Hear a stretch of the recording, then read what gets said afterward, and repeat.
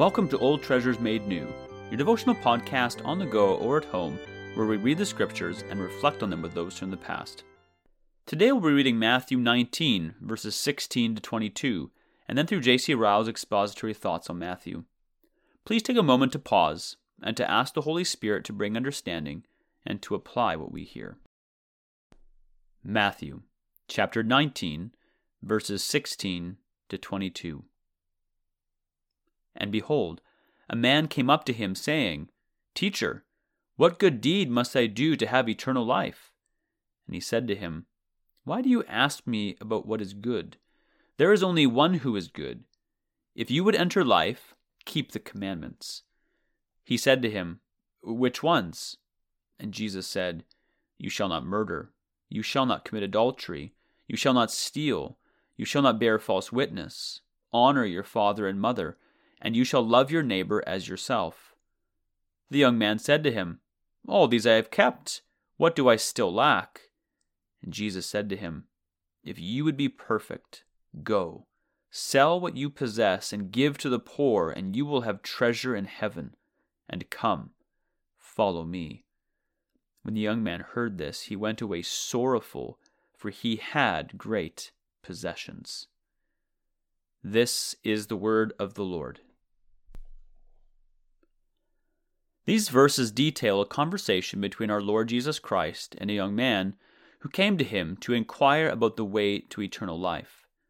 Like every conversation recorded in the Gospels between our Lord and an individual, it deserves special attention.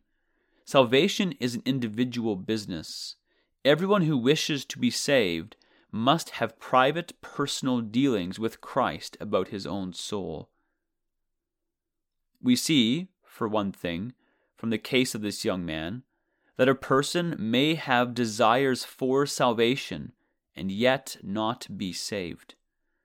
Here is one who, in a day of abounding unbelief, comes of his own accord to Christ.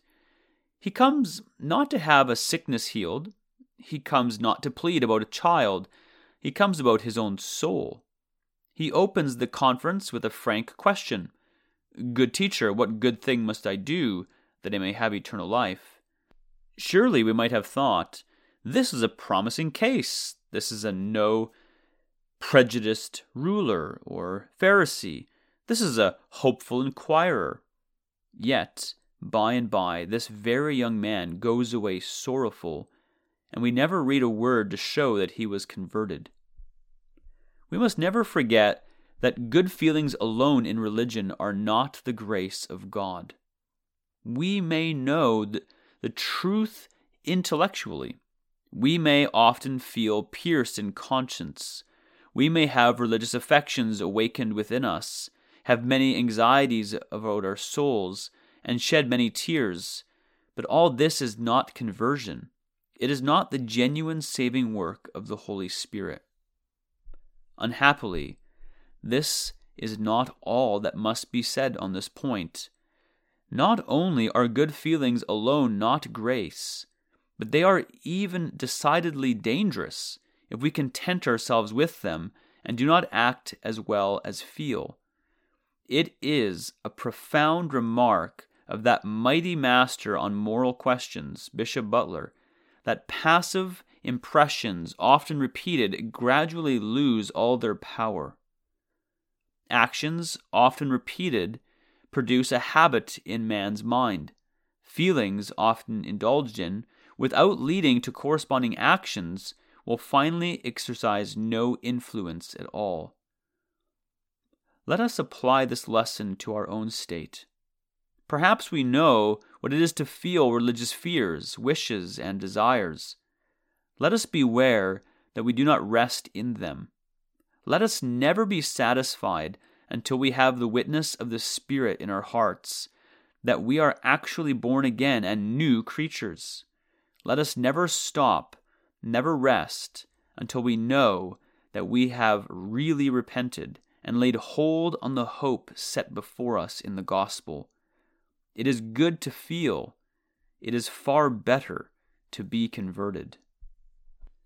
We see, for another thing, from this young man's case, that an unconverted person is often profoundly ignorant on spiritual subjects. Our Lord refers this inquirer to the eternal standard of right and wrong, the moral law. Seeing that he speaks so boldly about doing, Jesus tries him by a command well calculated to draw out the real state of his heart. If you want to enter into a life, keep the commandments.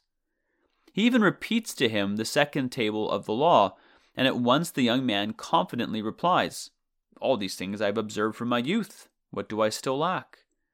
So utterly ignorant is he of the spirituality of God's statutes that he never doubts that he has perfectly fulfilled them. He seems thoroughly unaware that the commandments apply to the thoughts and words as well as to the deeds, and that if God were to enter into judgment with him, he could not answer him 1 of 1,000. Job 9:3. How dark must his mind have been as to the nature of God's law? How low must his ideas have been as to the holiness which God requires? It is a melancholy fact that ignorance like that of this young man is only too common in the Church of Christ. There are thousands of baptized people who know no more of the leading doctrines of Christianity than the basest heathen. Tens of thousands fill churches and chapels weekly who are utterly in the dark as to the full extent of man's sinfulness. They cling obstinately to the old notion that in some sort or other their own doings can save them. And when ministers visit them on their deathbeds, they prove as blind as if they'd never heard truth at all. So true is it that the natural man receives not the things of the Spirit, for they are foolishness to him. 1 Corinthians 2, verse 14. We see in the last place, from this young man's case, that one idol cherished in the heart may ruin a soul forever. Our Lord, who knew what was in man, at last shows his inquirer his besetting sin. The same searching voice which said to the Samaritan woman, "Go call your husband," John 4:16, says to the young man, "Go, sell what you have and give to the poor." At once the weak point of his character is detected. It turns out that, with all his wishes and desires after eternal life, there was one thing he loved better than his soul, and that was his money. He cannot stand the test. He is weighed in the balance and found lacking, and the history ends with the melancholy words, "He went away sad, for he was one who had great possessions." We have in this history one more proof of the truth, for the love of money is a root of all kinds of evils. We must place this young man in our memories by the side of Judas, Ananias, and Sapphira, and learn to beware of covetousness. Alas, it is a rock on which thousands are continually making shipwreck.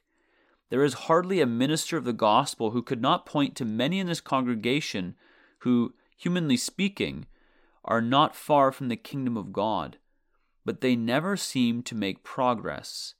They wish, they feel, they intend, they hope, but there they stick fast. And why? Because they are fond of money. Let us prove our own selves as we leave this passage. Let us see how it concerns our own souls. Are we honest and sincere in our professed desire to be true Christians? Have we given up all our idols? Is there no secret sin that we are silently clinging to and refusing to give up? Is there no thing or person that we are privately loving more than Christ and our souls? These are questions that ought to be answered. The true explanation of the unsatisfactory state of many hearers of the gospel is spiritual idolatry. John might well say, "Keep yourselves from idols." 1 John 5, verse 21. That is the end of Rao's expository thoughts for these verses. Let us carefully consider what we have heard today, and may the Lord be pleased to bring the growth for His glory.